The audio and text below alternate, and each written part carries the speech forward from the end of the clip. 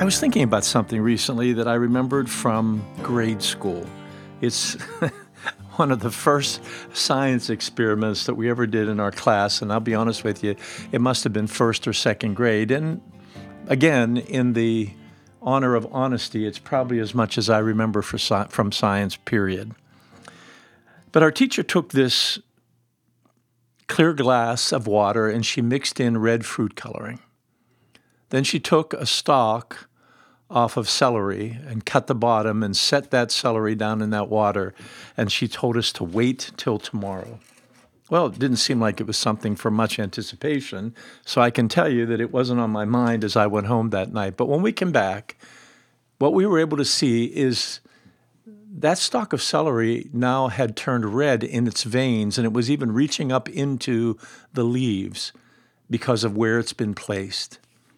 It was the idea of rooting this cut-off piece of celery in a water that would draw completely up and change, to some degree, the very nature of the stalk of celery itself. Now here's what that had me thinking about. The rooting of my own life. Now, this is going to be kind of a discussion that moves forward like a journey. But as I begin to consider my earliest rooting, the rooting in my family, I can see that there were both positive and negative things that came out of that planting, if you will.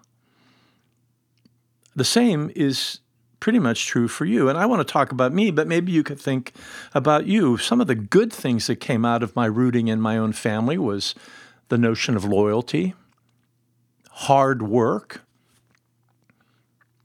being faithful to the tribe in which I was raised.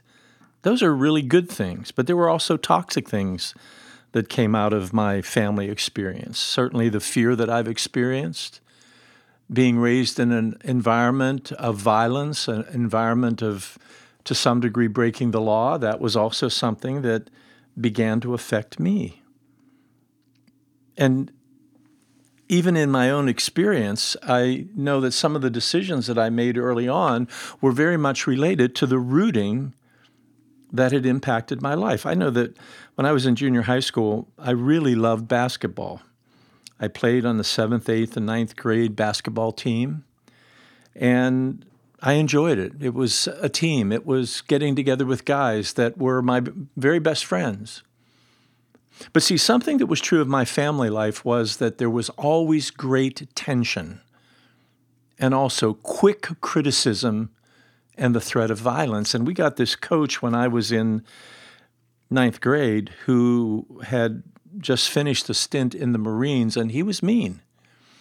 And I guess he knew basketball to some degree, but he was very violent, and he would yell and shout and demean and grab you. And then if we didn't play well, he'd punch lockers.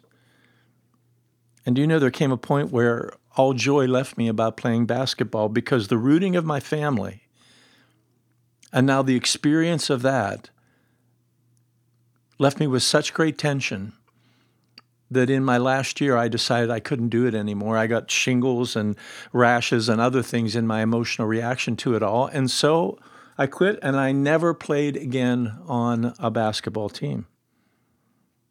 You see, the rooting that I experienced in my family, to some degree, impacted both the strength and weakness of my life and how I began to look at the world. And so I just wonder for a minute if you would just take a few seconds, think about what did the rooting of your family life do for you positively? Maybe list 2 or 3 things. And did it impact your health negatively? Just like that red water went clear up into the leaves, are there aspects of your own life that were impacted negatively? Maybe with performance or people-pleasing or aggression or violence or shyness, whatever it might be, silence. Just identify it right now. Now, I want to go a step further with you. I want to talk about the rooting of your earliest spiritual life. So let me share mine, and then we'll see if there's any relationship. When I first came to faith, there were many good things that I was now rooted in. The concept that I'd been forgiven of my sins, that there was a heaven, that there was a better way of living life, and the concept that God loved me. But there were also some negative things. There was still a real performance demand that was placed on me. There was also a real attention to rules and how you had to get all the rules right in order to please God or look out.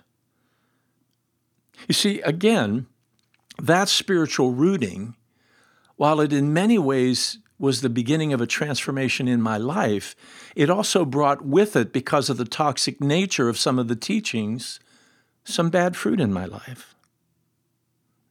Which leads me now to a passage of Scripture that we find in Ephesians chapter 3.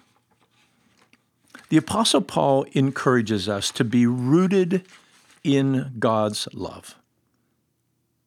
It actually reads, "And I pray that you, being rooted and established in love, may have the power together with all the Lord's holy people to grasp how wide and long and high and deep is the attachment love of Christ, and to know this love that surpasses knowledge, that you may be filled to the measure of all the fullness of God." Just think of this, be filled. It means that if we become rooted in God's love, His great love for us, then the characteristics of that love begin to be brought up into our own life, and it begins to affect the way we feel about ourselves and the way we begin to feel about life itself. So if you thought of God's love again as this place of rooting, what's in that rooting? What's in that love? Well, Scripture tells us many things. It says that God's love is patient. It's kind. It does not easily anger. It holds no records of wrong. It protects us. It trusts. It hopes. It perseveres. God's love is a seeking love. It's an accepting love. It's a knowing love, meaning He knows everything about us, even the hairs on our head. It's a sacrificing love for our benefit. It's a cruciform love. And what God wants is for us to be rooted in that love, attentive to that love, in order that we can be aware of the degree to which that love is the foundation of our lives. It means there is no performance. There's no people-pleasing. There's no violence or aggression or fear. No reason to be silent. But instead, this love gives us reason to come out, to let our true self come to the surface. It's a love that enables us to awaken to who we really are in Jesus Christ. And that this love is something that can completely transform, hear this again, the way we look at ourselves, the way we look at the world, and the way we look at other people.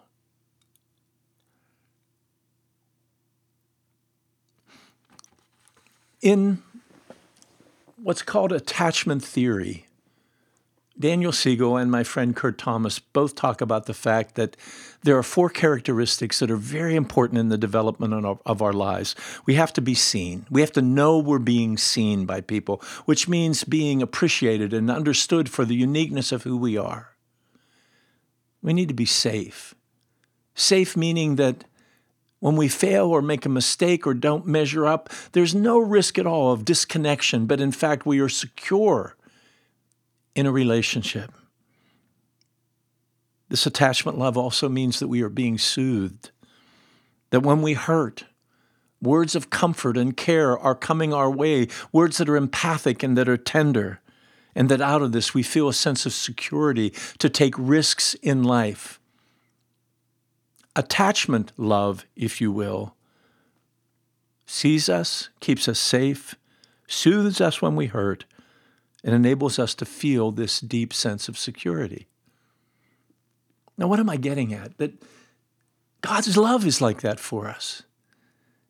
I know it's hard in a broken world sometimes for us to realize it, and a lot of that is because of what's already rooted and, if you will, producing negative fruit in our lives. There are beliefs we have that are simply not true, that come from the rooting of our experience in our own home, in our own community when we were growing up. The rooting of our early spiritual experience can also be part of this. And what God wants us to know is that we can be rooted in his love. That's why Paul prays this prayer. I pray that you, being rooted and established in love, God's love, God's caring, your one-of-a-kind love, God's joy and delight in you love, that he wants to show every single day, if we can only be attentive to it. I've been thinking a lot about number 6, which we've talked about before. And in number 6, we hear those words again, that God wants to bless you, keep you, gaze at you with wonder, give you grace-saturated moments, turn towards you so that you can experience peace and then place your name on him. Do you realize how many of those characteristics go directly over to the fact that you are seen by God? You are safe with God. You can be soothed in your own brokenness. And you are secure where he says nothing will separate you from his love. Now, I have to admit, there's a couple dimensions of this that are important. First, that this isn't just conceptual. It needs to be episodic. It needs to be an experience that we have, an experience that we get by meditating on his word, by being mindful of acts of love that come our way day by day, by noticing them. It's also part of us identifying what's in our life that really comes to us in bad places and letting the Holy Spirit bring forth the fruit of what it means to be deeply placed in the love of God. I want more of this. I believe it will change me forever. I also think it's part of why Scripture talks about perfect love casts out fear. We could almost say God's attachment love of seeing us, of being safe with him, of being soothed and secure, begins to cast out fear. So I've been asking the Lord to give me a picture of being, if you will, uprooted, both from anything that was toxic in my home life and anything that was toxic in my early spiritual life, and root me deeply in his love, so that that love will begin to affect the way I react, the way I spend and invest my life, the way I feel about myself and the way I feel about others. My prayer is that you and that I will receive the prayer of Paul, that we would be rooted in God's love that is greater, wider, more amazing than anything we could ever imagine. God bless you, and may you see God's love coming your way.